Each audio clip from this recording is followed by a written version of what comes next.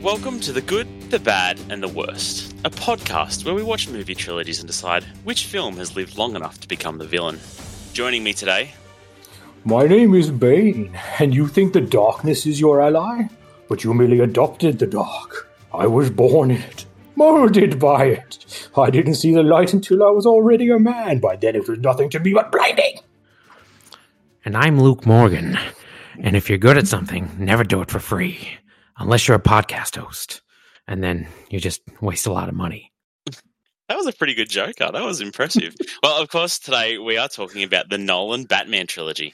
Boys, Batman. I feel like this is one of the big podcasts that's been hanging over our heads that we haven't done yet. How did we go rewatching it? I'm Batman. I'm not wearing hockey pads. I love these films, and like this is absolutely peak DC. It's not even DC to me. Like, these are Nolan films in the DC universe, you know, and I had a long, part of my life where I wasn't that into the Marvel movies, and these three films is why I was so much more into DC than Marvel for that period of time, like when Iron Man and all that was first coming out and the MCU was starting. I just remember Dark Knight just blowing my mind at the cinema, and the amount of times I would rewatch that film over and over again, the amount of times I would quote that and do bad impersonations and everything like that. Like, these films, so quotable. And every time me and my brother hang out, we just quote the Joker like over and over again. I love these films. So I think if you're any sort of millennial, you pretty much quote these films, right? It's that much a part of our psyche. Yeah. I think 2005 Batman Begins came out. I don't think it's even a DC film, right? Because DC wasn't really making films at that point. This is just Nolan making a very bold statement when the MCU is still really young. And holy crap, how these movies redefined so much stuff. I like to call it the Dark Knight syndrome, where essentially every superhero movie after these for the next 5-10 years were just these broody, gritty superhero films. And then I was you could tell that everything was that's actually what people want. They kind of prefer this to just the lighthearted fun. And even though Marvel then changed it back a bit, they still have that sort of dark realism to them that I don't think would be there if these films didn't come out. It's definitely even early Marvel, it's different than your X-Men and Tobey Maguire Spider-Man movies.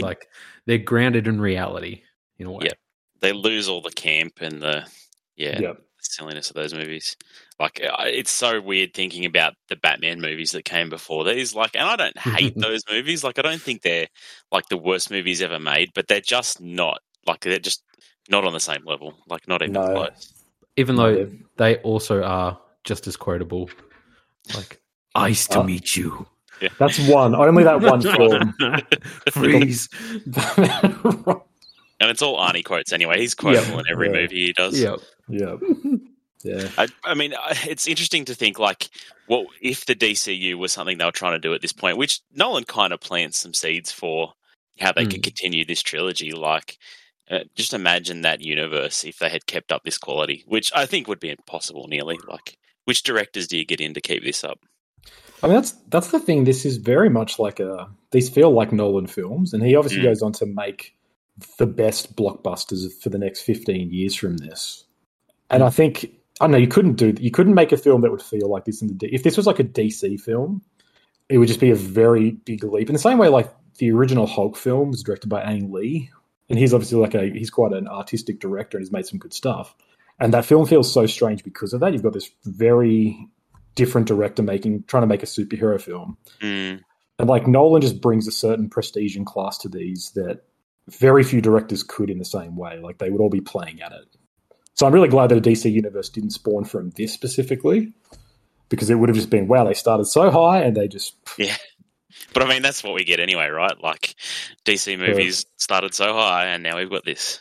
Yeah, and true. I think these set the trend. Man of Steel and all these films were just so gloomy and dark. And I think it was them just being okay, let's try and make a Superman Nolan film without Christopher Nolan.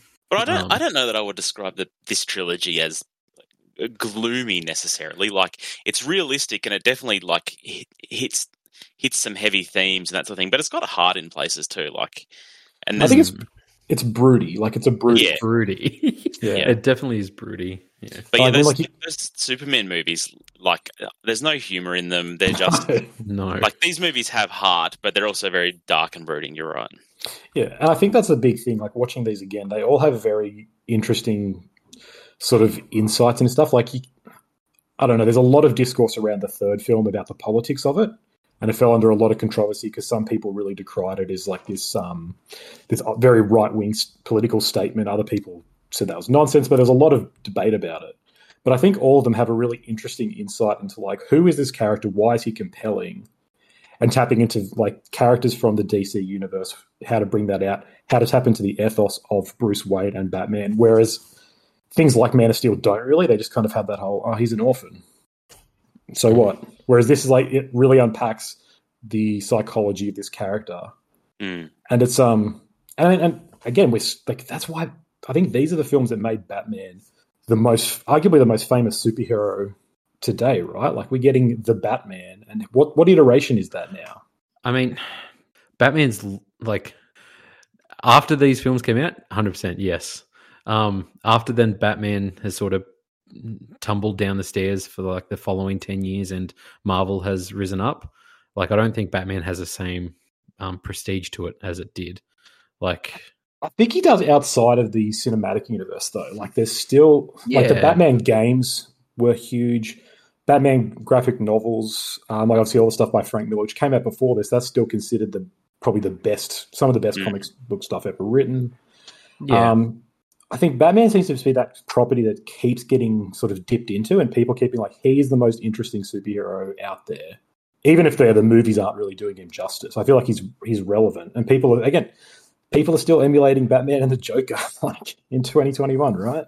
I mean, like, this is completely separate from like these movies, but I do wish we would have gotten a Batman movie with Affleck, like a standalone Batman movie, instead of him just becoming that character in Batman Superman and then Justice League. Like, I'd be interested to see that because I kind of like Batfleck, but I'm very keen for Edward Cullen's take on Batman as well. Yeah, I agree. Really cool. I agree. Like, I quite enjoyed Batfleck in those movies, but I mean, these ensemble movies, how much does a character get to do? It's not a character study like we've got here.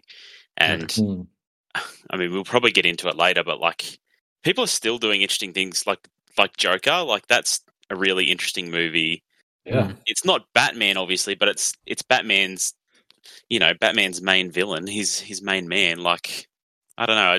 People are still dipping in here and doing good things, and I hope that we get that for the Robert Pattinson movie. It needs a strong villain. Like, that's the thing about these three movies. Like, each film, not so much Begins, but Begins definitely, like, there's Scarecrow, and 2 and 3, like Dark Knight Rises and Dark Knight, are definitely grounded in that villain. Like, that's that focus of that movie. But yeah, for sure. All right, do we want some stats? Stats. I always have to wait for Luke to sing the stats song now. So, Batman Begins, budget of $150 million. Worldwide, made $374 million. Dark Knight, budget of $185 million. Worldwide gross of just over $1 billion. And Damn. Dark Knight Rises, $250 million. And again, just a bit over $1 billion gross. That's a big leap up. What was Batman Begins again? Sorry, I missed Batman Begins. So its budget was $150 million, and it only made $374 million. Like, it's pretty low. Yeah. And then look at that jump to that's a lot of money. It nearly shows the state that Batman was in before these movies. Like, I feel like Batman Begins was a movie that I watched on DVD, I then bought on DVD and watched repeatedly on DVD, but I don't remember it being in the cinema. I don't know. What was your guys' experience with it? I think it was a big sleeper hit, I remember when this was sort of announced, it was a bit of a, like, why is Batman still getting made? Like, Christopher Nolan wasn't as famous as he was. He still made some good films, but he wasn't the name that he has now. And so it was this, I remember a lot of speculation was saying this is going to be his, like, career dive. This is going to be him jumping off the end, making this weird passion project, because it's a big risk. Because remember Batman and Robin, like, that was the last Batman we had. Yeah, he peaked at the Prestige, right? Yeah, and then this came out, and I think didn't do huge. It made money, but it wasn't didn't blow up, but it had that huge tail end where everybody.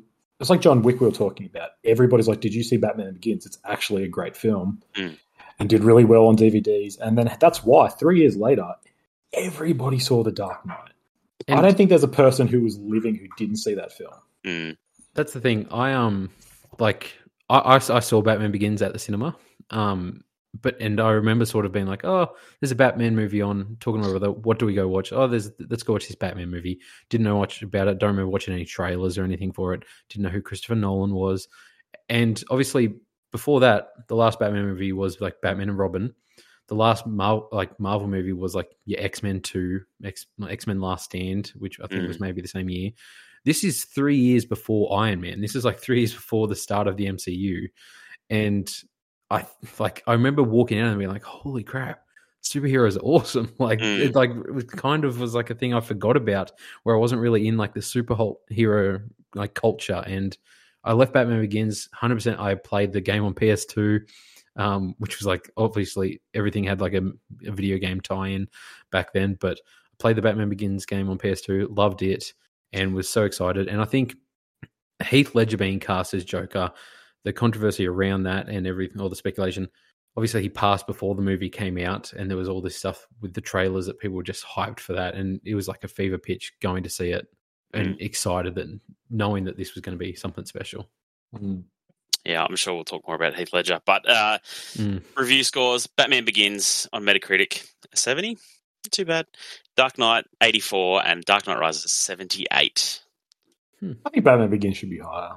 I 100% think Batman Begins should be higher. We'll get into that shortly, I'd say. Yes. Boys, how do you feel? Does this deserve to be a trilogy? Oh, without a doubt. Yeah. Yeah, I think Nolan's really showed us. It's an interesting trilogy because there's not, like, it's obviously Batman's the same character, but the world changes a lot between each movie. Like, you've got the Scarecrow in the first movie, and he kind of is in the background of the next movie, like right at the start. He's almost like a minor gangster that Batman beats up at the start of the movie. It's a great choice to do that. Yeah. And then obviously Joker doesn't appear in the third movie. I can't help but wonder what would have happened if Heath Ledger had been still around, like how that movie would have looked. What do you guys think? I think that's the trilogy probably designed. I think if that hadn't happened, there's no way they don't go back to Joker in number 3. Like, I just can't see it. I like Nolan always said like it was just going to be the 3 films. I can't see him just abandoning the Joker character after that performance. And it would have been a very different third film. And I think that's the original vision of what the trilogy was. Even though I think it's sort of, Batman Begins, it's this standalone origin story of Batman. There's the little hint at the end of Joker, and it did well. Like, obviously it wasn't a massive commercial success, but well enough to get a sequel and continue that on. But absolutely deserves to be a trilogy, and it's one of the top tier trilogies in the world. So. Yeah, I think you can see that in the names, right? It's Batman Begins, then The Dark Knight Rises. So I think he wanted to make one film. He had a plan, but it could have gone wrong. And so it happened to, it made money, and so we got 2 and 3. I think the original, the rumor is that, the Joker would have been involved in the third one in some way.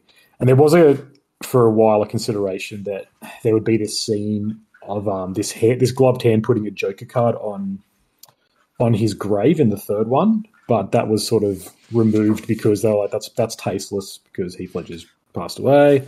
And so there's all this stuff like that. But you're right there.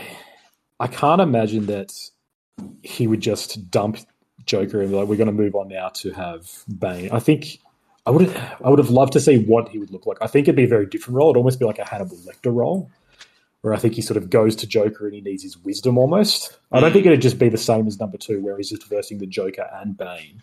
Yeah. But, what could have been? I know. What could have been? Damn shame. All right. It is a damn shame. Rest in peace. Absolutely. Heath Ledger. Well, let's get into it. Which film was the worst? Who wants to kick it off? Yes, brother.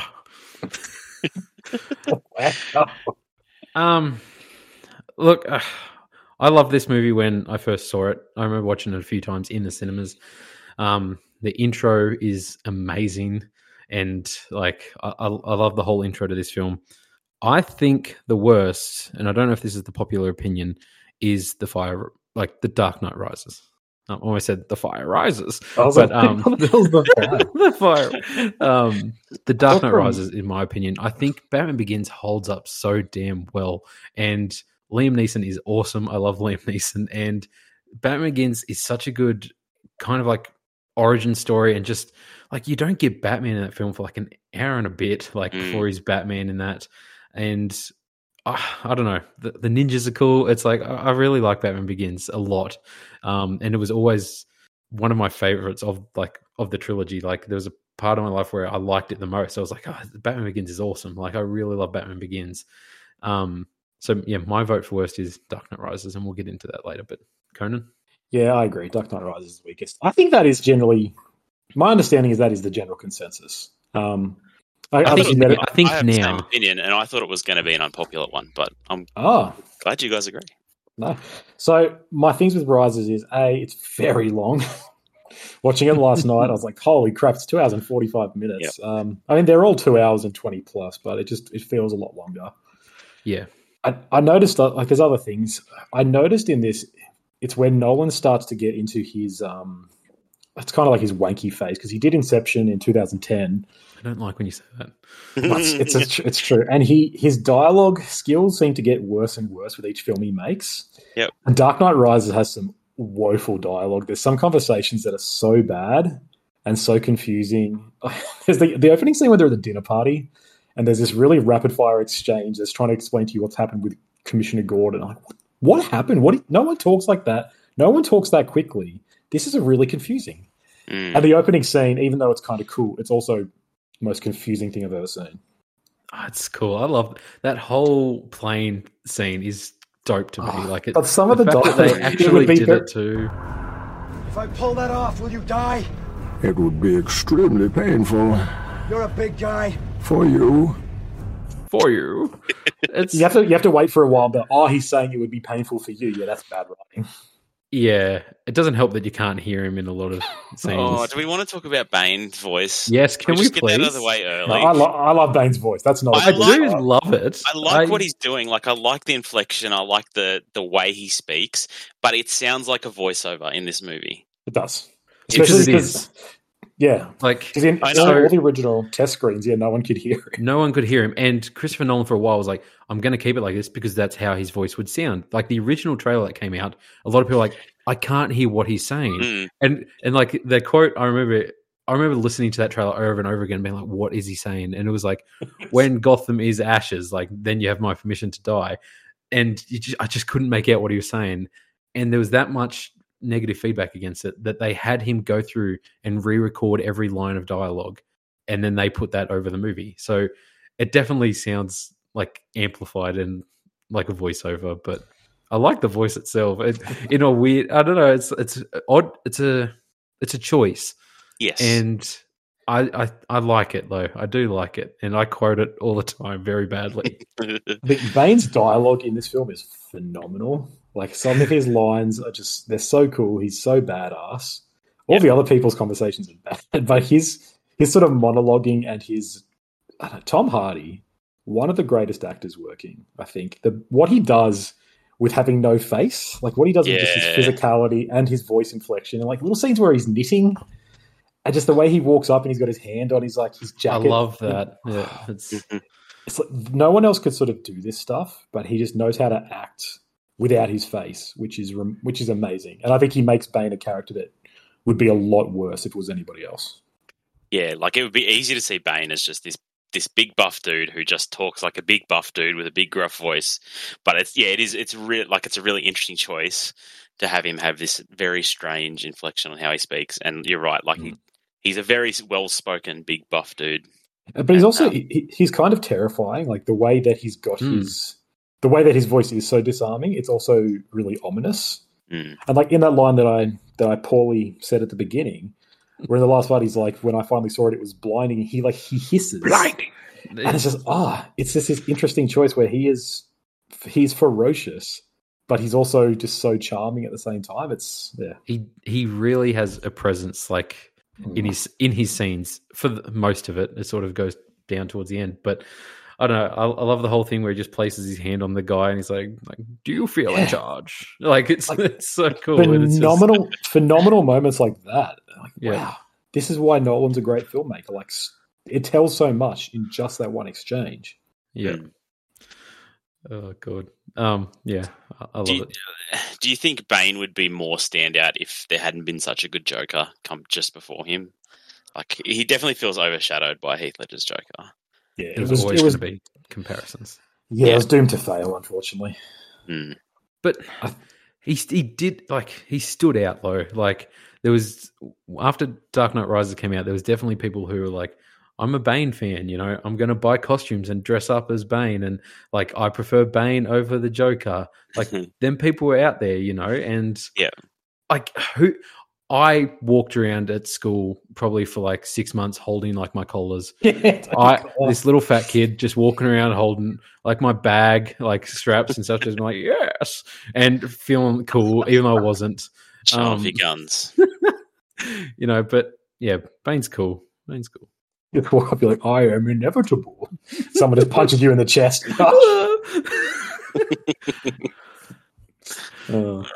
Yeah. Do you remember Bane from Batman and Robin? That's the thing. Like, when you compare it to what we had of Bane, it's so much better.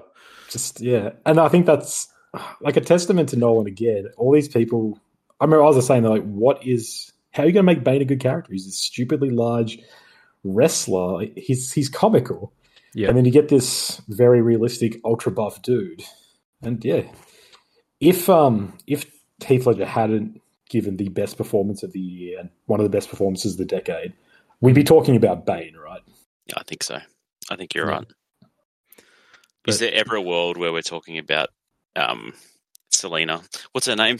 What's the actress's name? Kyle. Anne Hathaway.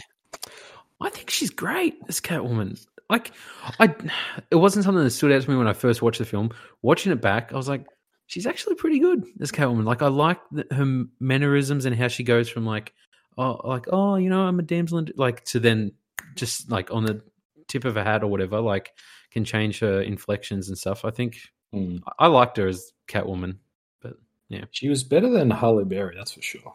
I guess the bar's not set very high with some of these characters, is it? No. I read this great Letterboxd review. There's this, like, we as a society don't talk about Anne Hathaway as Catwoman enough. And maybe that's true. I think I liked her on this viewing more. She actually does bring a lot of humanity to the character and is kind of compelling. Instead of just being this weird gimmicky bank robber, cat burglar, rather. But she's not the focus. Yeah, she's not. I don't know. For some reason, I feel like she sticks out in these movies a bit. Like her and Joseph Gordon-Levitt just kind of, I don't know, they feel tacked on a bit. I love Joseph Gordon-Levitt. Yeah, though. I love JG. I like him. But good. Speaking of tacked on stuff, there is stuff with Joseph Gordon-Levitt in the one that's a bit tacked on. But is it that his real name is Robin? Yes, I just find it's a bit tacked on. It's just like, hey.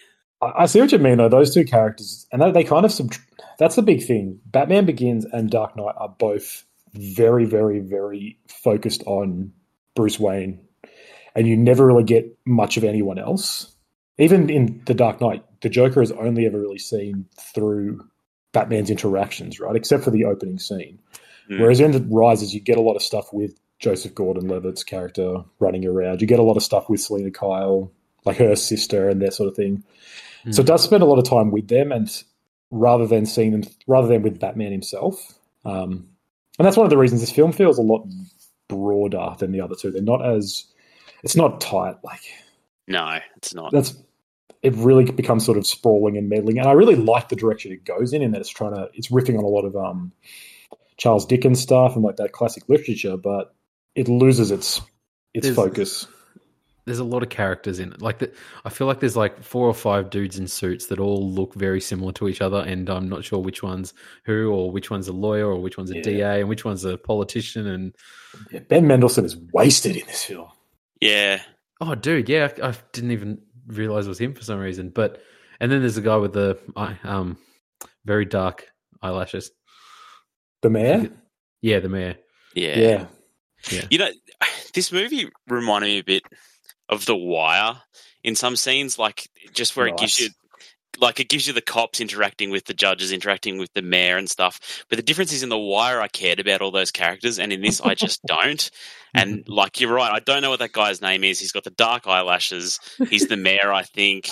Yeah. And, like, they're trying to get a warrant for something, but they're not going to, like, when they're trying to raid. Anyway, I don't know. It's just, I don't know. There's all these characters they introduce that I just don't care about.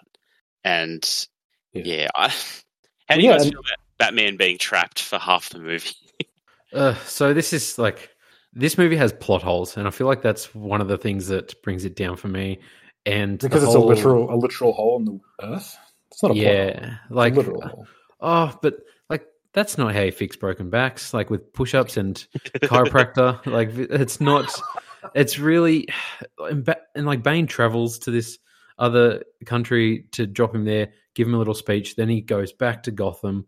Yeah, that's a big question. Batman fixes his back by cracking it, doing some push-ups, climbs out of there, then gets into the city that's on lockdown with no way in or out, like, and just shows up in the middle of the city with no explanation. He has the whole thing where he just throws the match on the ground and lights up his logo on the things. I want to see him painting that, like, wait for this, Bane.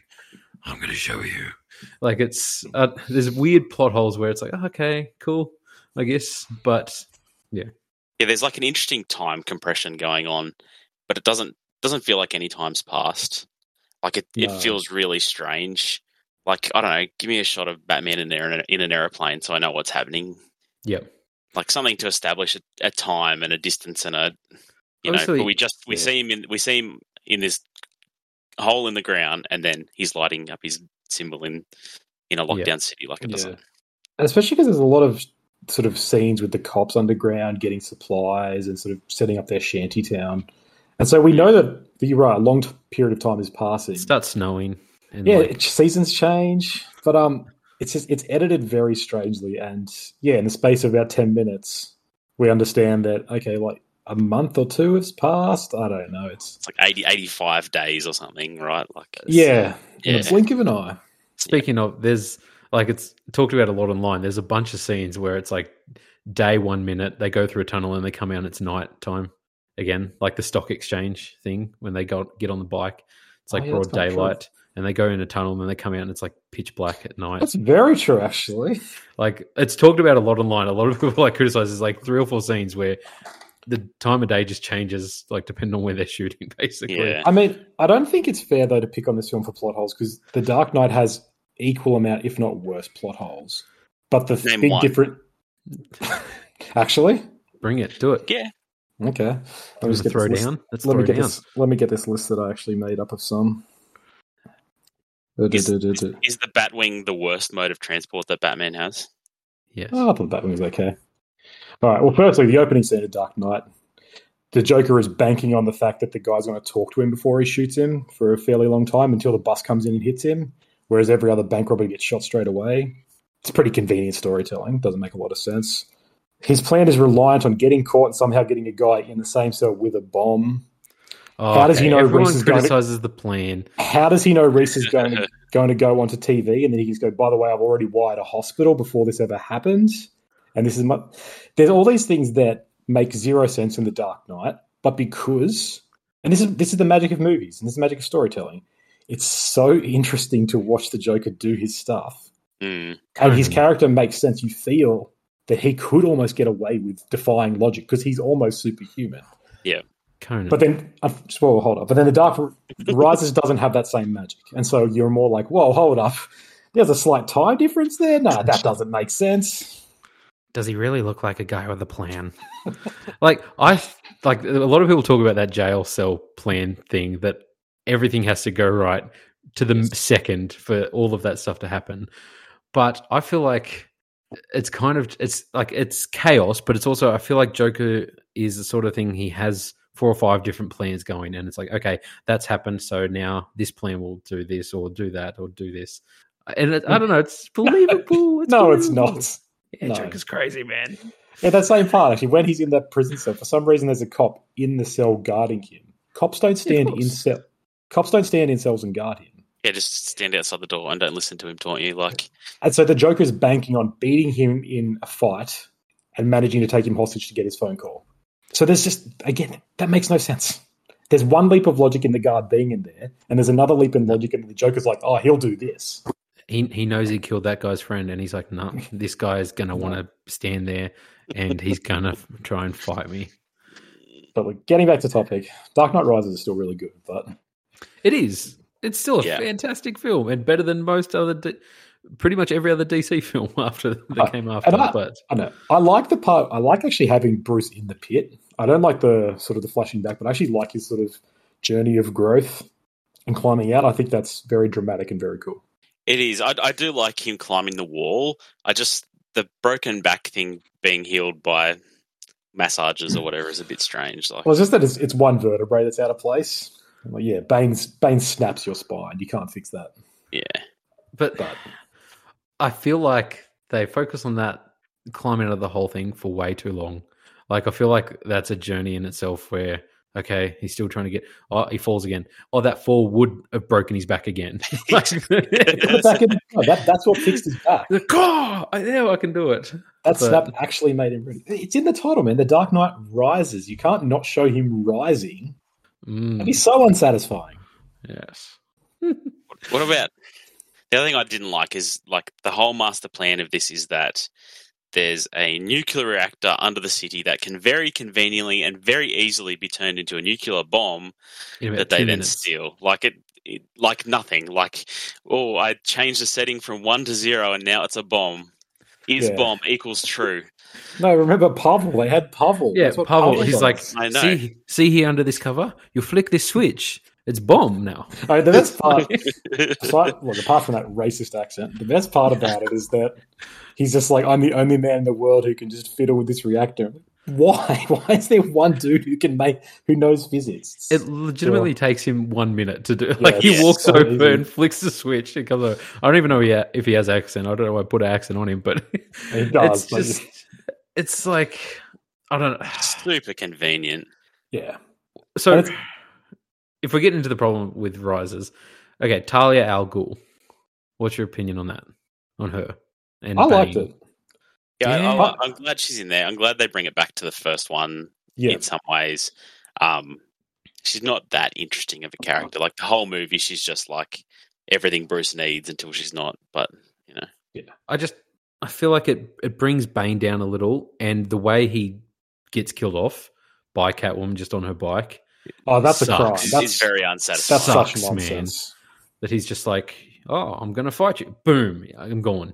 Like, I didn't even think he was dead when it first happened. Like, he gets shot. Yeah. He rolls on the floor, and then that's it. Like, that's the worst part. That you never actually see anything sort of happen. Yeah, he rolls around. He's like, is he dead? I don't know. I thought he was knocked out. I was waiting for him to get back up. For a dude that strong, he should survive. He should rise, but he didn't. He died. No. I don't like. Yeah, there's a lot of plot holes in it. I'm in no way going to deny that, but it's just this is a Christopher Nolan film. We've got to expect plot holes. And I'll just say again, like, the second that Michael Caine says that thing about that he wants to see him across the cafe, I knew that's how that film was going to end.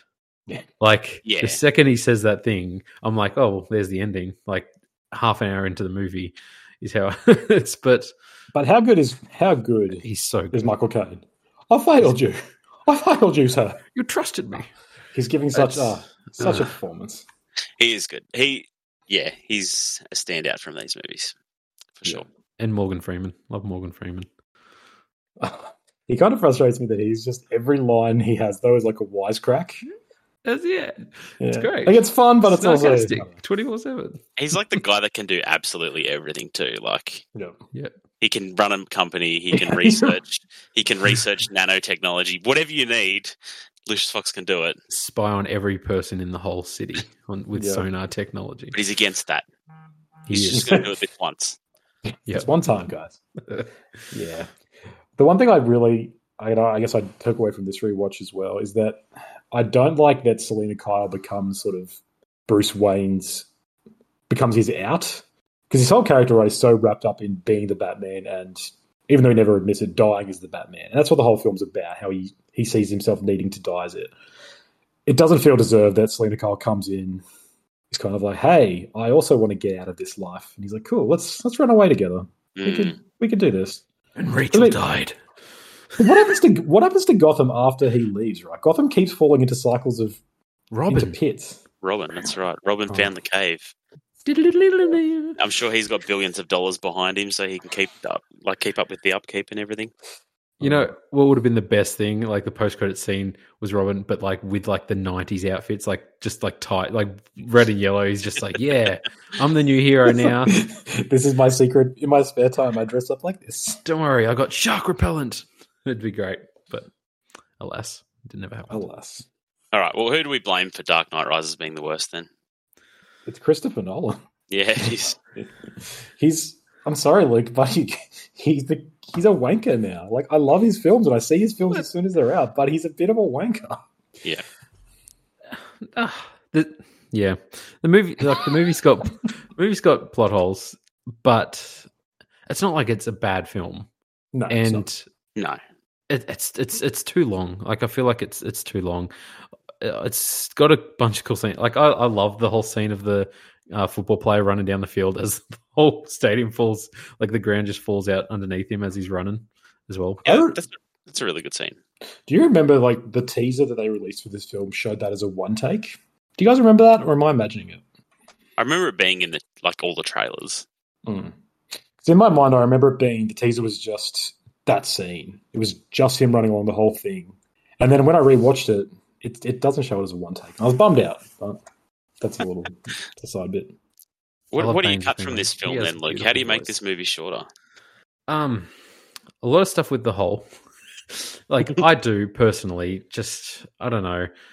A lot of the stuff with the cops surviving and like playing their harmonicas underground,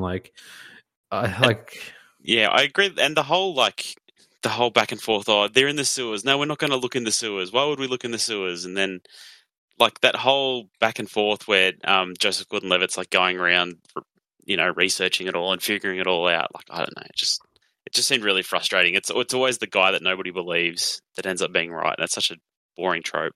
Yeah, and I don't know, like there's the whole thing, obviously in the city afterwards, where like it's gone to crap. Arkham inmates are running around crazy and everything like that. It's just, it feels like that takes up more of the movie than what building up to that did. And it's just, I don't know, it's not as entertaining. Like I really enjoy like the first half of this movie, and then it gets down to like this whole thing. There's the massive war at the end, bunch of people with guns, but nobody seems to be dropping dead when they're shooting them. Yeah, it just comes down to a fist fight between everyone, and yeah, everybody running at each other in the streets. It's just it's just for that trailer shot. It's like, yeah, this is the climax of this movie. Like it's. I mean, it is cool seeing Batman and Bane fight in this amidst a war zone, but yeah, not much logic. Yeah, Bane should have like broke Batman's back and killed him. Just an hour long. Yeah. That would be cool to have like a Robin birth story, like Robin finds Bruce Wayne. Robin takes over. Yeah, in the tights. I feel like this is the start of Nolan. I don't know. He does this a lot and it annoys me, but he has this. They're almost like half the movie is almost like a montage. Like there's this music playing underneath everything, and it gives the movie a lot of momentum, but it feels really distracting, and it feels like it rushes the movie. Do you guys know what I'm talking about? Yeah, there's a lot of the middle stuff with the city under siege. Feels like that. Yeah. And you're right. It's in a way, it's kind of a good way to build tension or to build atmosphere. But I agree. I'm not a fan of it. I do love the scores in these movies, though. Like, the Joker theme is magnificent, and it's sort of a thing like what you were just saying. It plays all throughout Dark Knight, and it's very like eerie, like that. Just that long violin sort of scratch, like it's very drawn out. And anytime, like I know the highway scene, like when the police escort's happening, it starts playing, and as soon as that starts playing, you're like, oh, shit's going down. Like Joker's involved with this. Like something's afoot, like something's amiss here or whatever. But I like the chanting in Dark Knight Rises. I do like the chanting, the Bashi, Bashi, Bash, Basha, Basha. That's cool. How can you want to cut anything from the pit? The pit's the best. There's a lot of the pit, though. Just want some of the pit. I'd watch 2 hours of the pit. Just a documentary on the pit. That'd be cool. There we go. That's the fourth Batman movie. It is 2 movies. I feel like Bane's plan is kind of weird, is kind of nonsense as well. He's like, well, I'm going to return the city to the people, but it's only to a few of the people, and the rest of the people, I'm going to voice. Gotham is yours. City. To the people. The people. It's strange to me.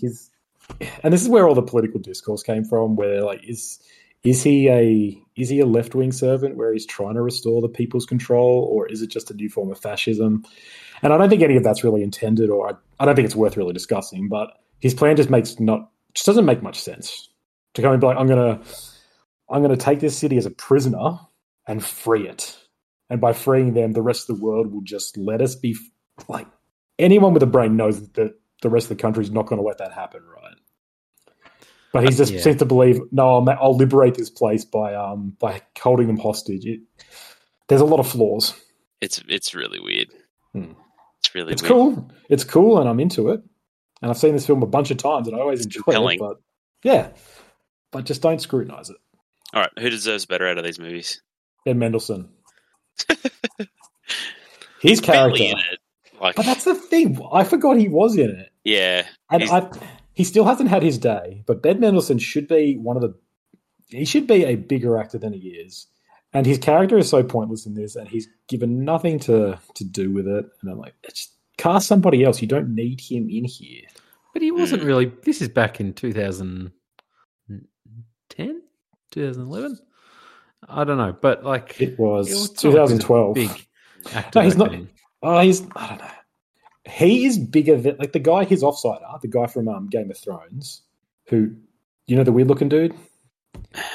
Tanner from Game of Thrones, the psycho over Crassus Keep. So that's where I know him from. I was thinking of Littlefinger. He's at the start of the movie. He's also in a weird role. Yeah, but they have as much screen time, and Ben Mendelsohn is a bigger actor than the dude from Game of Thrones than Tanner. But for some reason, I don't know. But I don't know. I feel like Gary Oldman's not used much in Rises, and Gary Oldman's awesome. I love Gary Oldman, but he's good.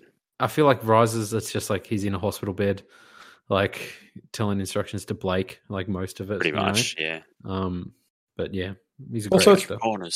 It's also really sad that his family's left. You know, he's all alone. I mean, he led them to believe that he was dead at number 2. Didn't tell. He had to. He's playing it close to the chest. Yes, he likes to do that. That's a plot hole right there. Like, look. The whole stuff about taking over the city is a plot hole in Batman Begins as well. Like the whole water supply thing. None of the villains' plans are all that amazing in these movies. Like that's why I like Jokers, because it's sort of he's just like trying to prove that people are shitty. That's why it works better, because he's just like, there's no logic here, and it's like we as the audience are like, yeah, there is no logic. Yeah, I'm cool with that. He's admitting it. It's okay. Yeah. So yeah, Gary Oldman. Yeah. Also, okay, wait. Dark Knight Rises, man. Like, there's just that one scene of Batman getting like a robotic knee, and then that's never talked about again, that he has like no cartilage in his leg, and then he's just fine to kick Bane's ass again. There's the one scene of him kicking a brick wall, and it's okay, that problem's fixed. Have you ever done push-ups in a pit? You'd be amazed what you can do. Okay? Not in a long time. It'll heal your cartilage. It gives you cartilage. You'll regrow bones. Yep. In this pit where everyone's starving to death. no nutrition. Where are they getting food from? Are they just throwing it in there? I don't know. I don't even want the. Whose pit is that? Like, what is going on? No, what is going on there? Like, who's in control of the pit? No, the big question is the guy who's feeding. He's like, they're paying me for this. Like, why do you need money? You're in a hole in the ground, man. He's like, I got a lot of subscriptions. This TV, we've got to pay for that somehow. Yeah, hey, Batman throws a brick at it. And he's like, well, now I can't see what's happening in Gotham. Damn it. Yeah, thanks, mate. That's all we had to do down here. Oh, man. I do like the story of how it is revealed that Bane's not the child that got out and he's the one that saved Talia. I do like that. You know, and that's how his face got all mangled up, getting beaten up down there. But they don't tell us what the mask actually does, do they? Holds back the agony. But that's the thing. It's sort of implied at the start that nobody cared who I was until I put on the mask. It's kind of like a thing that he does it symbolically. Do it in the voice. nobody cared who I was until I put on the mask. There it is. Oh no, because he does feel it, right? Like when Batman knocks off the little feet, he's oh, just kind of collapses. That was perfect. It's doing something, but nobody knows what or why. No, I like to imagine they tore his literal nose off and his lips apart, and he's like that thing from Stranger Things. His face just opens up now. He's got a mouth like the Predator. Yep. See, that'd be scarier, man. Have him knock his mask off and be like, "Oh shit, put the mask back on." All right, how do we fix the Dark Knight Rises? Go back in time and save Heath Ledger's life. Basically. Just one last note. I'll just say I do like that Scarecrow does come back again in Rises. Yeah, I quite like his role too. It's a really good role. And it's perfect because he's got the frayed edges of his jacket. Yeah, so he actually looks like a scarecrow, with stuffing. It's awesome. Cillian Murphy's awesome. Like I love him. He's great. So, but underutilized. Yeah, it's the whole thing. Like, obviously, I just wish we'd gotten more of Joker. It's such a high. Like Dark Knight is such a high point. Like, you know, the middle of a trilogy is famously like the worst one. And it's like such a high note in this trilogy that it was doomed to come down after that. Yeah, there you go. I was gonna say I just kind of wish Bane had a better plan or a different plan that didn't involve occupying Gotham for occupy 2 Wall months Street or whatever. Like, give him a better plan and it might be more interesting. I think that's it. Yeah, it's whilst I like that it does return to Ra's al Ghul and it makes Batman's arc full circle. It does feel as a weird way to destroy the city. If you want to destroy the city, just bring an army and just start purging. Yeah, just purge. Don't have this I'm returning into the people. Just purge everyone and have Batman come in and Gotham's 90% extinct. That's horrible, but that's a compelling sort of motivation. Yeah, wonder if today, in our politically separated world, if Bane would have run for office and would have separated the people like that and then caused an uprising. I mean, people stormed the Capitol for Donald Trump, for goodness sakes. Like, that is true. Not outside the realm. Next election, there probably will be someone with a mask on the whole time. And he'll just be like, nobody cares who you are until you put on a mask. Boom. Bring the virus into it. There you go. I was feeling very COVID lockdown during the lockdown for some reason. Not that our society is that oppressed, but, you know. No. But, I think that plan has a big thing, and I don't know. It needs about half an hour trim from it. Yeah, it's way too long. Yeah, Bane just deserves a better ending, man. Like, I feel like he's taken away as the main villain right at the end, and then gets killed off really easily, and isn't mentioned. And I don't know. It's like I like that it does tie back into the thing, but I would have been fine with him just being a disciple of the League of Shadows, like, and trying to fulfill Ra's al Ghul's destiny, but whatever. Don't know. It's taken out, really. Yeah, it's just incredibly unsatisfying. Cut out the whole energy source sub-arc thing with the nuclear bomb. Just cut that out, and I think it works much better. Because there's a lot of time being wasted on the economics of the company and how they put all their money into this energy source for some reason, but they don't use it. It's all very weird, and it's very meddling, and it doesn't have any real purpose except to make... So when it's the reveal that it's a bomb, so, okay, Bruce Wayne made a bomb, essentially.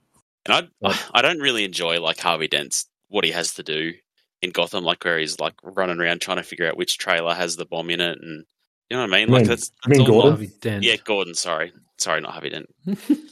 Gary Oldman. Like, it's just not that compelling.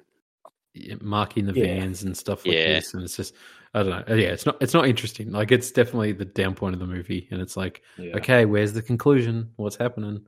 But I do love the whole, like, the opening part of it where it's trying to deal with the legacy of Harvey Dent and how, because it taps into a really interesting idea at the beginning where Gotham's just as broken and corrupt again, but it's not by criminals anymore. It's by people who have profited in peacetime. It's the police commissioners who are, or like the police detectives who are going to get rid of Gordon because he's a war hero, so he's out of date. politicians and the politicians and company people like Dagger. So this whole Gotham's corrupted again on a different level, and it's because of this lie that had to be enforced because of the Joker. And so it's a really interesting way, I think, to start the whole story. And it kind of it looks like at the beginning it is going to really focus on that, but it gets lost in the second half with Bane's pseudo-communist, pseudo-fascist plan, unfortunately. If they'd stuck with that a bit more and sort of explored the intricacies of that rather than have a broad war, I think it would have been more compelling. Just one final note. I don't know why. I think it's just such a dope shot when he's in the plane at the start and he's like looking down and like drops and then catches himself on some chairs. It's just such a cool, like, it's like, oh man, like this guy's badass. Like that's the thing about Bane. There's so many shots you're just like, he's a badass, you know? And he's jacked like crazy. Oh, he's huge. I love when he puts the tracker on. He's like one of his soldiers that just shoots him, pushes him. Follow him. All the choices of Tom Hardy and just what he brings to the character is that's why 11 out of 10. I would have loved to have seen, like, because Bane's obviously such a doomed to fail comic character that they Nolanized and had this awesome version. I would have loved to have seen more like Nolan's version of the Riddler, like these sort of weird characters. It would have been cool to see like a down to earth, realistic Calendar Man. Yeah. Calendar Man. Or Grey Mask or Penguin. Yeah, we are sort of getting that with Batman. Matt Reeves, Batman. I mean, dark and gritty. Colin Farrell looks very different. Does not look like Colin Farrell. No, it's a good choice, sort of how the Penguin would sort of look in a realistic world. So I like that. Yeah. And what would Killer Croc look like in this? Just a dude with scabies. What would Clayface? What would Clayface look like? A man who's made of liquid clay. I mean, he did Two-Face. Like Two-Face. Oh like man, half of his face looks so messed up. Messed up. Terminator looking. But I mean, I want an answer. How would he do Clayface? Dude, just a dude who was mucking around in art school and got clay stuck to his face, and that's just him. It's just Two-Face, but with the clay on one side. Yep, it's the same thing. Same like, I can't peel it off. It hurts too much. It's just a mask, and nobody cared who he was till he put the mask on. Oh, he has a piece of clay that he flips. I mean, I want to see Nolan recast Mr. Freeze with Arnold Schwarzenegger again. Just do him in a gritty way. I just want to see that properly with better puns. No, better puns. Joker's Christopher. Those puns are pretty good. Christopher Nolan's dialogue is one big joke. It's so inconsistent is the problem. Yeah. I think some of it's good and some of it's just a very quotable movie. Like these movies are very quotable. When characters monologue, they're awesome. Yeah. But then when there's exposition conversations... Yeah, okay. Oh, man. I know. So much. Yeah. Yeah, I know. All right. Who do we cast Dennis Franz as? Is he the Penguin? Does he show up as the Penguin? Yeah, he's just the Penguin, man. Yeah. Get him in as the Penguin. That's an easy choice, though. But I tell you what, he'd be intimidating as Bane. Get him in that mask, in the same outfit. Half the size of Christian Bale. Just punching him in the dick over and over and over. Oh God! Yep. Yeah, I mean, they could recast Rachel Dawes as him in the third movie or the second movie. You know, we'll get into that. Three different actresses. There's photos of him for some reason. She's just dead. They just these memories going as Dennis Franz. Someone comes up and says, "Who is this?" Oh, that was Rachel. We don't talk about her anymore. Oh God! I mean, he'd be kind of an interesting choice for Alfred as well. Like Batman movies, Alfreds are always interesting. How Andy Serkis was Alfred in I think he's in the Batman. He's in Matt Reeves' Batman. Yeah, so he's Alfred, which is just that's going to be a very different Alfred, right? It's going to be interesting. We had Jeremy Irons in Batfleck one, which he was good. So there's the Alfred character is just always an interesting sort of lens to look at Batman. So Dennis Franz is Alfred. Also, I know, I've said one final note like 5 times, but I feel like Bale's Batman voice gets worse as the series goes on. Like it becomes really over the top. And if there's a certain scenes where it's like, why? And there's one in particular, I know people mock it online. that he's by himself and he still does it. Like when Catwoman disappears and he's there, he's like, so that's what that feels like. He's got a sticking character, man. I get it. What if Gordon's standing behind him and he hears him? He's like, "Oh, that sounds like Bruce Wayne's voice." Not gonna fly. Yeah, true. I wasn't sure whether to bring this up, but do you guys? I feel like he gets very duck-lipped sometimes too, and like because you can only see his jaw, and I don't know the way Christian Bale, talks. He just, he looks like he's doing duck lips sometimes. Like his lips are very strange. Yeah. When he's having to put that voice, because he has to do it with his lips to put that voice on. Sometimes he's literally just like, yeah. You failed the city, and they prove you wrong. And it's like so ridiculous sometimes. Because he's got that raspy breath, so he needs to have the open mouth. So between every word, I literally feel like I'm watching Christian Bale be like, this voice is hurting me. I'm sick of doing it. Like it's like sometimes it's really exasperated. But it's too much sometimes. I'm so glad I have subtitles for these films.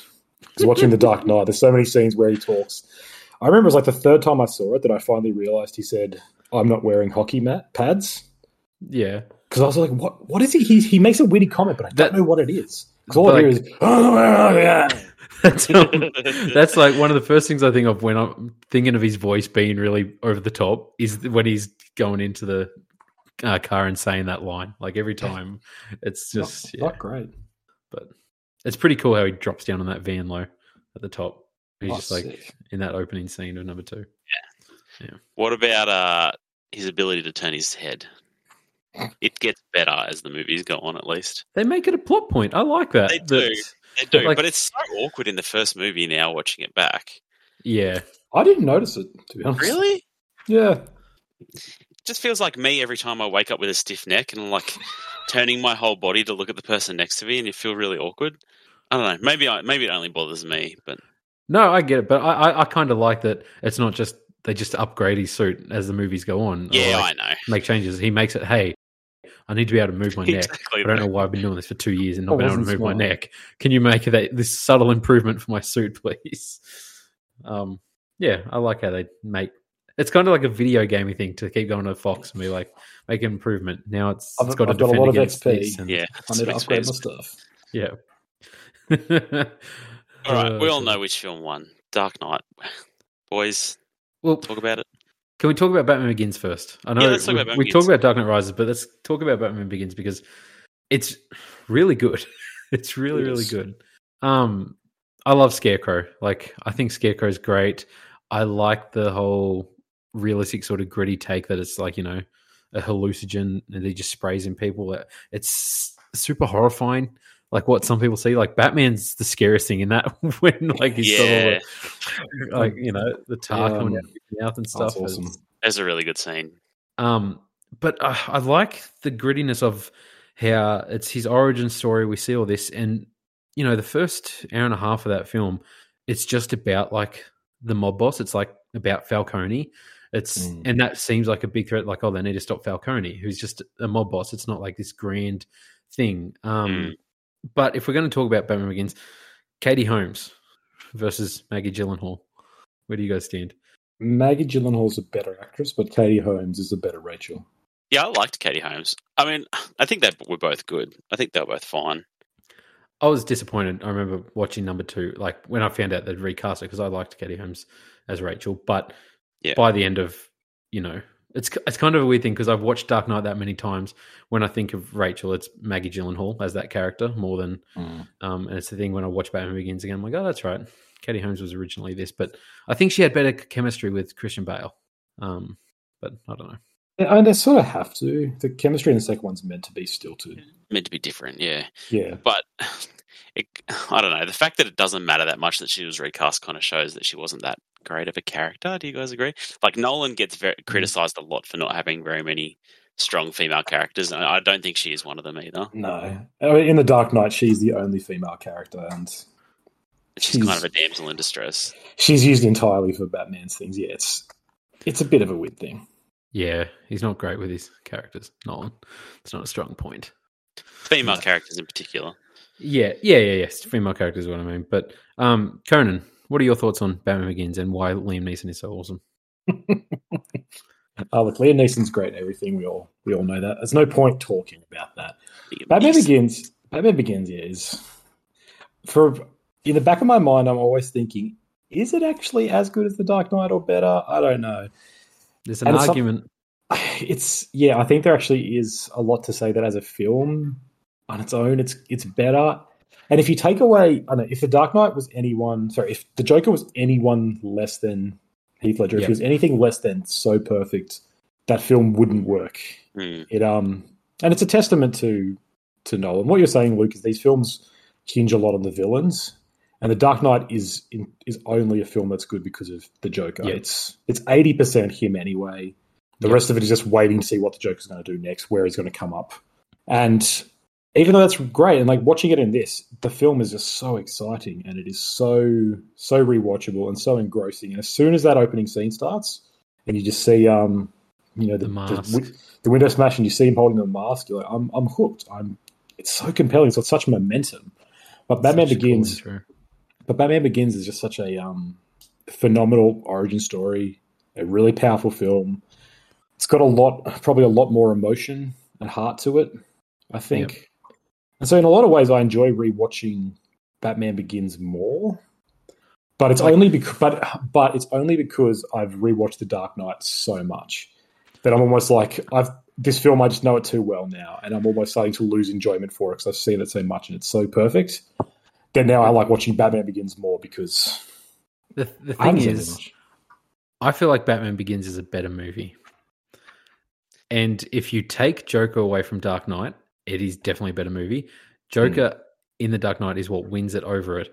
But as a movie as a whole, outside of Joker, there's stuff in Dark Knight that, I don't know, it's Christopher Nolan going into that phase that you mentioned earlier. Like, it's wanky. It's like, I feel like for all the plot holes you could pick in like 2 and 3, I don't think number 1 has them. Like, I think it's a much tighter story. Yep. I think it's got a lot more heart. It is a simpler story in the end, but that's okay. Like, it doesn't have to be all chaotic like the second and third ones end up getting. Yeah, no, and I think it's coming at the time it did was perfect, that we had a bit more of a simple, grounded origin story. It wasn't because we had a few superhero films that we had. X-Men was already pretty big, and lots of people in those. So it did sort of draw it back and look at the human rather than the hero. And the second one and the third one. Second one is still much about Batman as a human, but the Joker is not a human. The Joker is a cosmic force, and so it's getting more into that that fantastical realm where it's larger than life. Whereas the first one is entirely realistic. Yeah. Like you say, the Scarecrow just has this drug that he's weaponized. Yeah, and he works with people in mental asylums. That's where he experiments on them, and he just the first one definitely feels like corrupt politicians, corrupt cops, and it's just this seedy city of Gotham, and just have Gotham be a seedy city, There is that one scene where he calls the bats in, though. That's a bit. That's a bit realistic. It's a bit weird. That's dope. He throws the sonar. I love Gotham in Batman Begins so much more than Gotham in the other two. Because in the first one, it's got that sort of pseudo-futuristic feel. It's got monorails running everywhere. It's got this little island slum called the Narrows that, only the city's poorest go to, that's built on top of each other like this dystopian cyberpunk world. It feels kind of like a realistic but comic book city. Whereas in 2 and 3, it's just New York. There's no monorails anywhere for some reason. Yeah. Because they try to crash it into Wayne Tower. So they just destroyed all of them. They're like, get rid of them all. It's a monorail. It's one track. Yeah. It's one rail. You destroy part of it. You destroy the whole thing. The whole thing's pluses. Monorail flies off. I've sold them to Ardenville and North Haverbrook. Anyway. Joffrey's in Batman Begins. Yeah. Great as well. A lot of Game of Thrones characters in these movies. Overall, yeah. Popping up. But that's the thing. I love the grittiness of Batman Begins. It feels like, I don't know. It's so gross. Scarecrow's really. It's grimy, and it feels like there's this better man descending into this gross area and this filthy city that he must clean up. It's cool. Yeah, And watching Liam Neeson train like sword fighting out in the ice, it's cool, man. I love a good. I really enjoyed that's where he decided I need to have those little barbs on my forearms and stuff. Yeah, like that was part of the uniform. Like it was, I enjoy the where he gets his ideas from. Like it's cool. Yeah, it's a great way of incorporating why the superhero identity exists. He's got a childhood fear of bats. He trained with these guys he trained with ninjas who taught him the art of stealth and the art of fear, and makes so much sense. Yeah. Whereas obviously other heroes, he's just like, oh, I got bitten by a spider, so I'll become a Spider-Man. I love Liam Neeson just being like, I see you took the comment about the theatrics a bit too seriously. But I don't know, like the whole scene. I love Alfred knocking out that person, being like, "I do hope you're not a fireman." Alfred is great in the first one. What's the point of all those push-ups? Push-ups if you can't lift a bloody log. But I like the whole symbolism of Wayne Manor burning down as well, and then him rebuilding it. I love the Bat Cave in the first one, that it's literally this cave that he drives into, like under a waterfall. Like it's cool. I like it. Yeah. Like the Batmobile was a really big thing at the time too. Like if you look back at like the previous movies, he's driving like a Formula One car type, real flat looking thing. It's real weird. And then let's just give him a freaking tank. Like, it's pretty cool. It's pretty sick. He's just driving along the rooftops. It's like I love the Tumbler. It's such a cool. Yeah, it's a really cool Batmobile. It's very unique. It's very different. Obviously, you can put holes in the whole thing about tipping that toxin into the water supply, and then it's been being tipped in there for weeks, but nobody's mentioned anything, and now we have this microwave thing to do it. It's kind of like every time you boil a kettle, don't you go insane? Like people. Breaking news: coffee and tea drinkers are losing their mind. It's like part of the caffeine scare. We're looking into allegations against Dilmar because people are tripping balls. Had a hot shower and I've never been the same since. No one showers in Gotham, okay? It's a filthy place. Dirty people. Very grimy, gritty city. Yeah. But to the same point that the chaos in The Dark Knight allows you to look past the plot holes, the idea that Gotham is so corrupt and so beyond saving that these guys have infiltrated at every single level, that there's no part of it that's not tainted, I just accept it, right? I look at it and I go, there probably is some logical leaps here, but this is a city that's gone to the dogs, man. So maybe this is just what happens. I don't know. I don't live in hell on earth. Oh, you do live in Sydney. It's not great at the moment, no.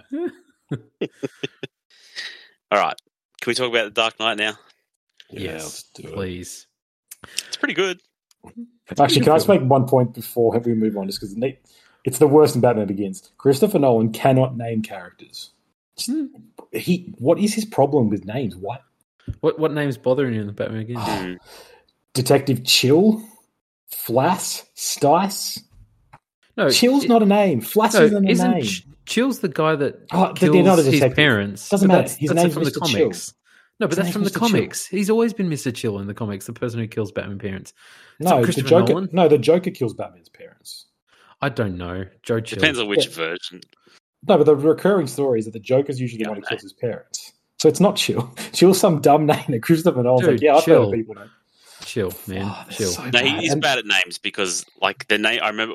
The thing I always remember from Inception is like the main character's name is Cobb. Like, what the? Yeah, that's not a name. It's a terrible name. And Ariadne is like this bizarre, vague goddess that no one's got to name a character. Murph. Don't get me started. Yeah, that's my tidbit there. Dark Knight's cool. It is cool. Just watching it again, like there's so many scenes of the Joker, and it's just so compelling. Like, and he's not even doing anything. Like, he's sitting in the scene where he's just sitting in the cell with like his hands between his legs. Like, I just have to watch him, or when he's walking away from the hospital with the detonator. That's so good. I love that was improvised. Like, that explosion didn't actually go off, and that's his actual reaction. He's just clicking the things, and it's just he's so fun to watch. Like, it's. Man, I remember just watching these films, and when they came out on DVD, my brother and I sitting down and being like, all right, now skip. Joker scene, here we go. And we just watched the Joker scenes because we're like, I'm not in the mood for watching this 2.5 hour movie, but let's watch all the Joker scenes. Like, it's it's so good. I love this film, and Heath Ledger's performance is outstanding, and I feel like it's something with the character of the Joker will forever be at least mimicked. Or they can't. I don't know. Like Leto was doomed to fail as Joker as soon as because there's always going to be comparisons because this is like the perfect Joker. Nah, man, but Jared Leto was Piet Grills. Grills are cool. Damaged, but I don't know. Do you guys remember where you were when you saw this film? Yes. I remember that day. I remember the day. I just remember being okay, it's on at 4:00. We're gonna walk down to the cinema and just remember watching it, coming back to a friend's house and just sitting there and talking about it, going over everything and probably crying because Heath Ledger was gone. And we're like, no, he won't be in the third one. This is so unfair. Yeah, I remember just having to be there opening night. Yeah. So I remember, seeing it open night, and I was really excited because it was a global release. So no one else had seen this film before its universal release date. Yeah. And obviously Australia is 8 hours ahead of America or something. So I was just holy crap, I'm seeing this before Americans are seeing it. The world hasn't seen this film yet, but I'm here opening night. So one of the first screenings. And I just remember walking out and then walking home with some friends. And we were just, the whole walk home, we're just quoting the Joker back to each other. Yeah. Because, this film was one of those life-changing events. I put it in the vague of Star Wars and stuff, where this has changed history. That is a pivotal film in cinema history, and people who saw that were just wow, this has changed me and shaped me. Sometimes for worse, when there's people who go and shoot up cinemas because they're arguably inspired by the Joker. That's a big problem. But just bad people. But it speaks to this character and this film as the power that it had. And I still remember the experience of it clearly and just how it changed me. It's that's the thing. It's revolutionary. I've seen a lot of bad costumes dressing up as the Joker and people trying to do this look and the voice, and nobody can do it justice, man. It's so good, and it's forever going to be one of the biggest things that people can point to for how much backlash there was when he was cast. You see memes with all the comments on the forums of oh my god, the guy from A Knight's Tale, really? Things I hate about you. Yeah, this is bull crap. And aged like milk, yeah. Oh, if they only knew, that they would end up them same people worshipping this performance. Yeah. It's so good. He put so much into this role, and it's so unique. Just the mannerisms, like Griner said earlier, you can just watch him. Just the way he moves his mouth, the way he just is listening to people, reacting to what people are doing. It's just oozes charisma. The way he's licking the inside of his lips as if he's really got these scars. It's just I don't know how you even get into that headspace. How does an actor get into that headspace to remember to lick your lips like that whilst speaking while having all these other mannerisms? It's just phenomenal. That's why these people get paid lots of money, right? The story goes that face paint that he had was really irritating, and so it was almost his lips were sort of flaring up, so that's why he's constantly tonguing a cut, which became the best thing for it. And then there's also that pseudo rumor / maybe there's truth in it. I don't know, that by getting into the headspace, because Heath Ledger holed up in a hotel room to get into the headspace of this guy. He really went hard method acting with it, and so a lot of speculation believes that's. Part of that was that was part of the reason why he sort of started self-medicating and ended up, unfortunately, passing away.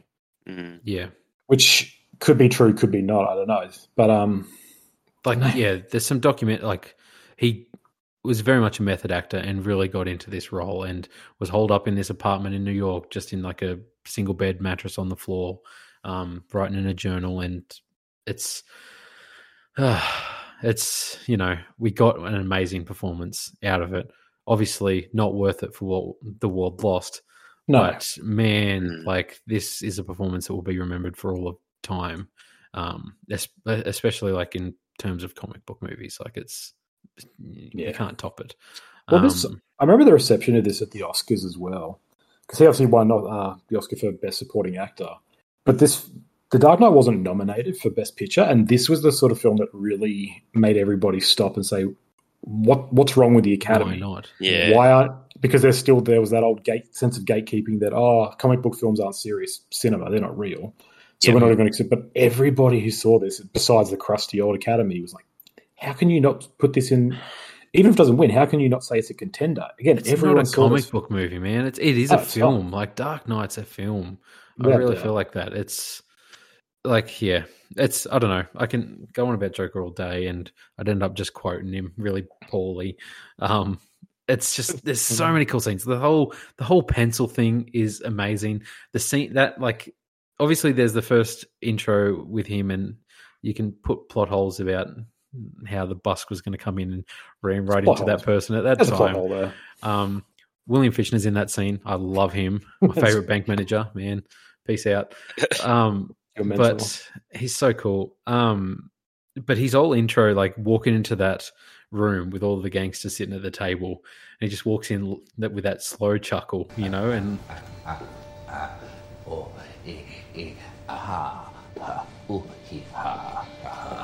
I thought my jokes were bad. Give me one reason why I shouldn't have my boy here pull your head off. How about a magic trick?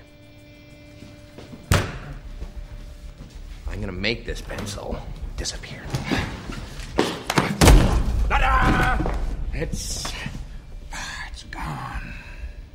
The little puns, like, let's not blow things out of proportion. He has all these grenades, like, yeah. So that's a good pun. You're right. That's a pun that Batman and Robin could never do.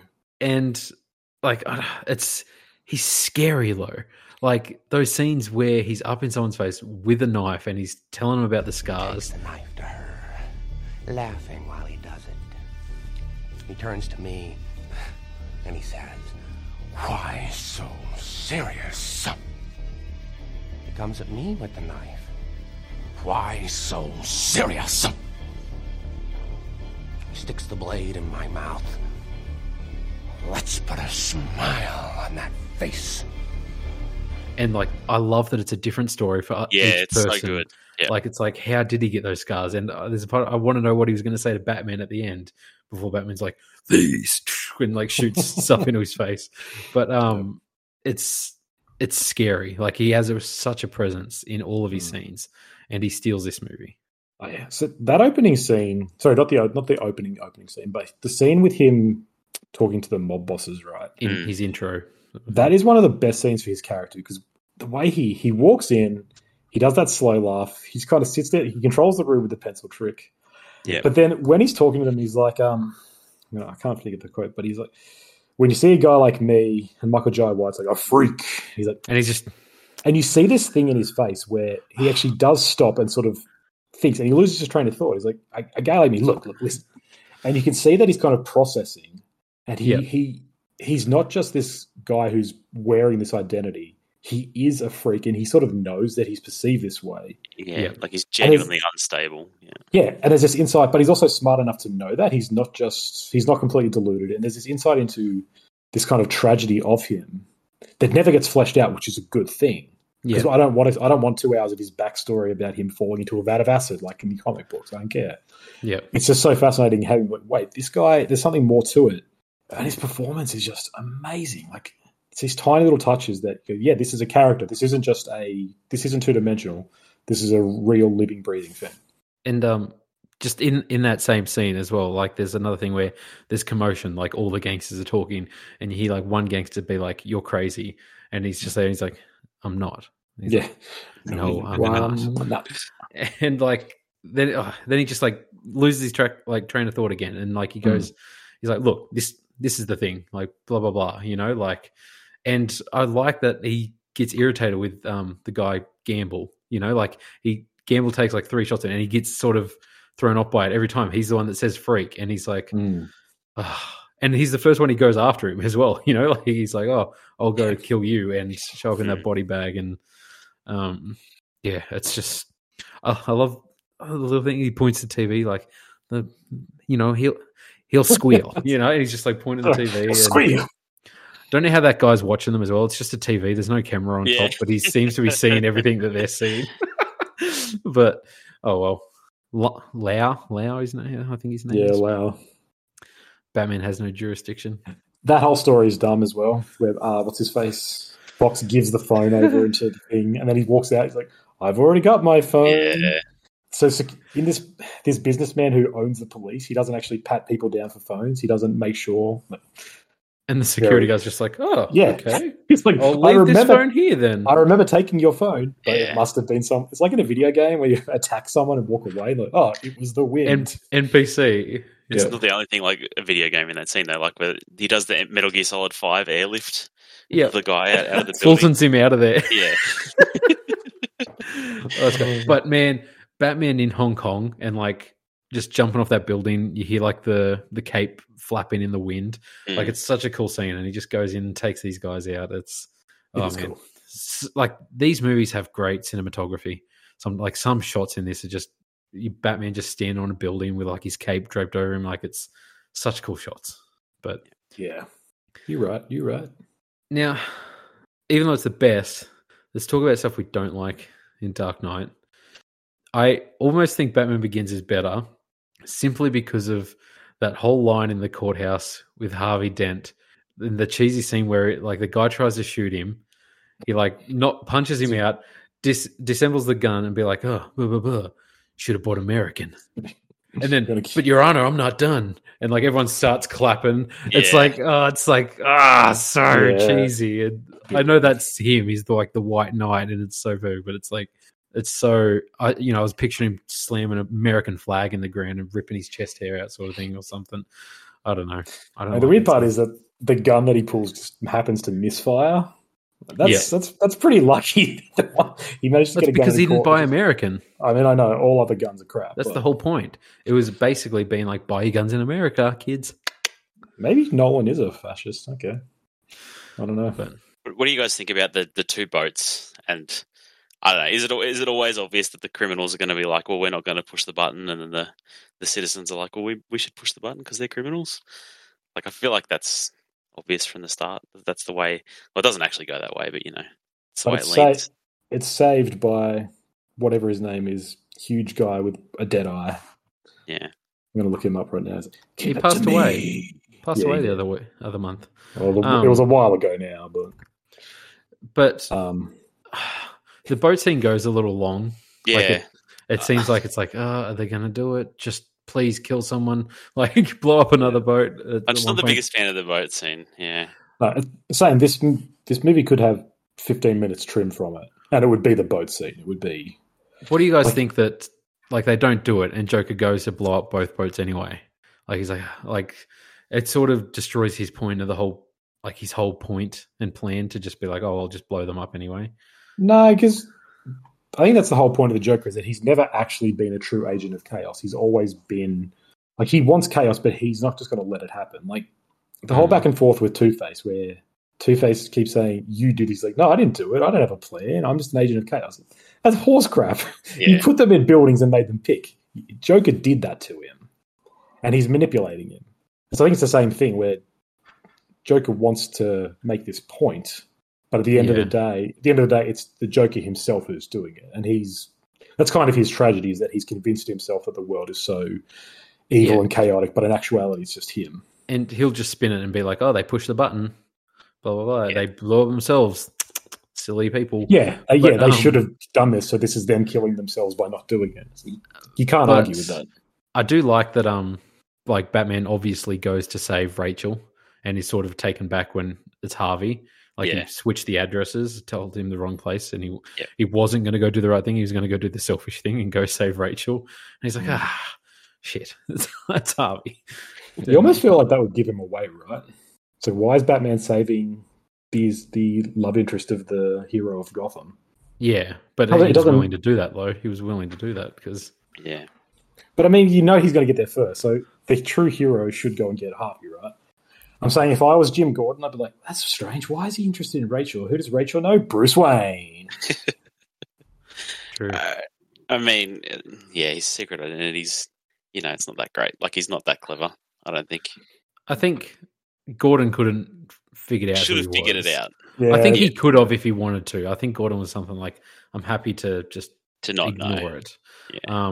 Well, he says that in the third one, right? I never cared who you were, or something.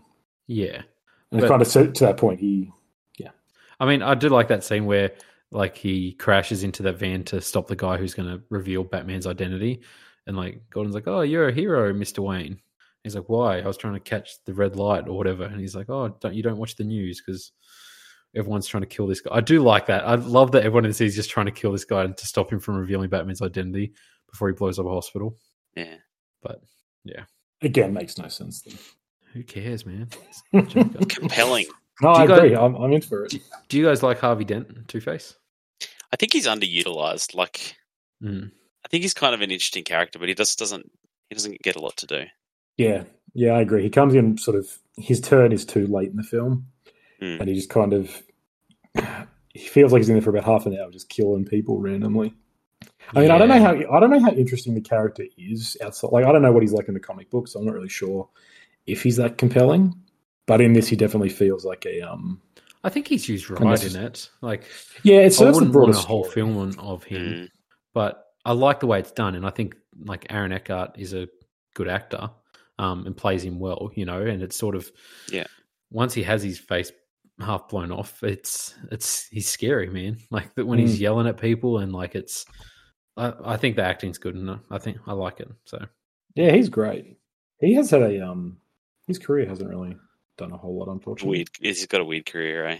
Yeah. Something that I found really interesting rewatching this, all the violence in it is implied. There's no gore, there's no explicit blood or killing, really. Everything you see is sort of off to the side or hindered. It's just really an interesting choice. It's actually a really sort of violent film, but it still feels violent, and yeah, and it's a I don't know, I admire that ability, that filmmaking prowess, right? To be able to make a film that feels violent and very scary, and you feel uneasy in scenes like when Joker's got the knife in Gamble's face, and you don't know if he breaks his neck or if he just sort of slices him open or what, but and then he drops the stick, and he's like, we're having tryouts now. Tryouts. And so, okay, so they're going to impale each other with sticks. That's horrible, but you never see anything. So it gets like a PG-13 rating.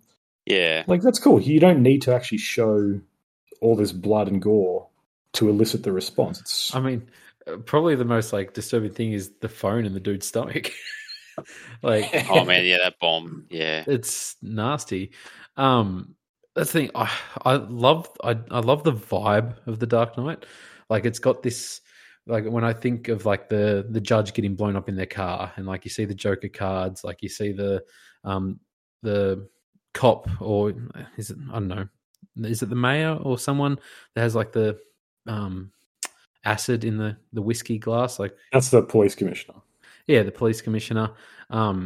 This whole vibe of like the stuff, and the interrogation videos are super scary.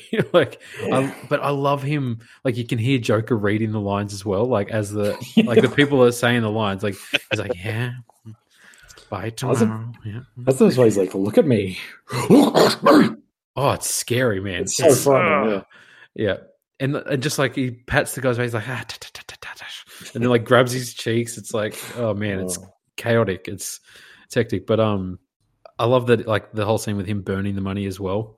You know, just being like, where he's like on top of it and he just jumps down and slides down the side. It's like a good little moment. Having fun. Yeah. I do like Batman dropping the mob boss off the flight of stairs. He's like, from this fall, it wouldn't kill me. And he's like, I'm counting on it, and just throws him off and breaks his legs. It's brutal. Yeah. But yeah, no, Joker's great. Like, I can't not talk about him enough. You know, it's such a good ending too. Like, I love him hanging upside down in that thing and just like laughing maniacally, and he kind of wins.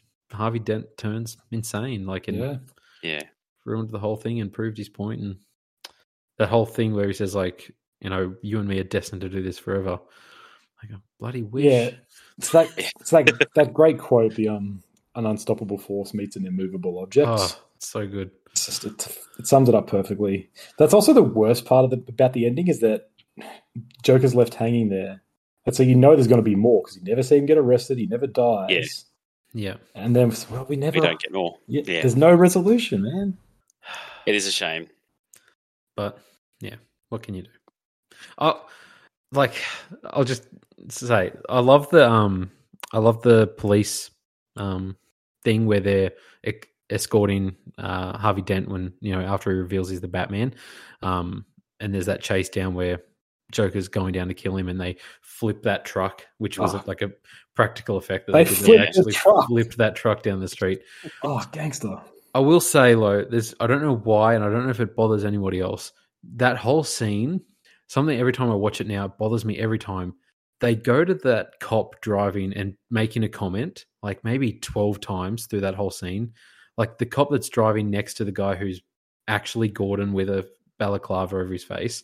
It goes to that chatty cop just making a comment like every 2 minutes, like, oh, man, I didn't sign up for this, even though I'm a SWAT team member. Oh, man, look at that helicopter. This is really bad. Oh, man, lucky Batman's here. Oh, that's not good. Oh, wait, we're going down here? Oh, I'm like, shut up. Like, I don't care. Like, it's just, stop going to him. I don't know what happens, but I don't know if that annoys anyone else. That's just a weird pet peeve of mine. I even know who you're talking about, if I'm honest. Oh, okay. Yeah, I didn't really notice it. Go back and watch it. But yeah, I'm going to notice it now. Thanks. Yeah. Also, there's that weird scene where they shoot the rope across the buildings right in line for the helicopter to get caught on it. Like, that's a bit far-fetched. It's like, the helicopter could have flown higher at that point, or they had to be on a higher floor. Like, oh, damn it. Oh, man, it's part of his plan, though. It's chaos. That's he probably had someone on every floor ready to shoot that thing across. And he's like, this is the perfect level. You guys do it. B12. It's your moment. Yep. Yeah. But I'll just say one more thing. I love that scene. I know. I keep remembering scenes. I love I do love the whole thing where, like, the parade, and like you see Joker for that brief second without paint, and the whole setup to have the timer release that curtain where Christian Bale's standing, so all the cops turn up to shoot it there. It's that whole scene has this like eerie build to it, and it's like really good tension building. It's a great moment of tension. It just builds and builds and builds. It keeps cutting back between Bruce sort of traveling and trying to find it, and it slowly sort of pans up the group, and you see more and more and more and more and more, and it's just very very well made. It's good stuff, Christopher Nolan, awesome director. I just want to point out another huge gaping plot hole that really irked me in this one. So you remember how when he busts Harvey out, he's like, "Oh, Gordon, you do like to play things close to the chest." Yeah, remember that quote? Yeah, I know that quote. Yeah. So that's a throwback to a line that he never says. That's a throwback to a line that's actually exchanged between Fox and Bruce Wayne.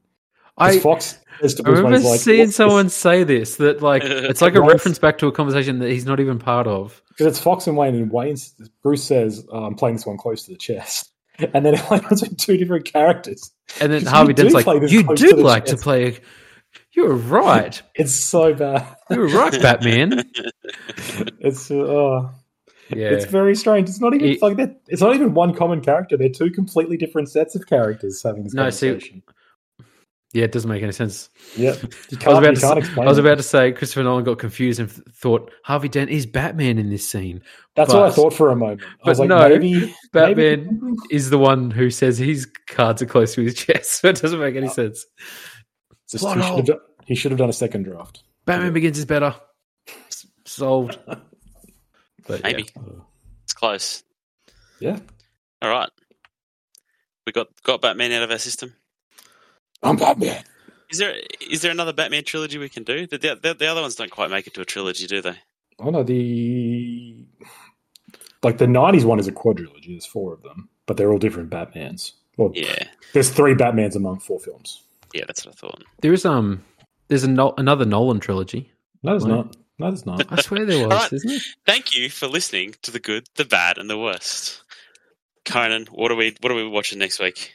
All right, we're looking at one of the granddaddies of trilogies. We're slowing things down. We're putting our thinking caps on. We're watching The Godfather. Ooh. That is Godfather 1, 2, and 3. The first 2 films, arguably some of the best films ever made, arguably the best films ever made. So, it's my great shame I've never seen any of them. Well, yeah, they're classics that a lot of people haven't seen. So, I've never watched any of them, and I've always wanted to.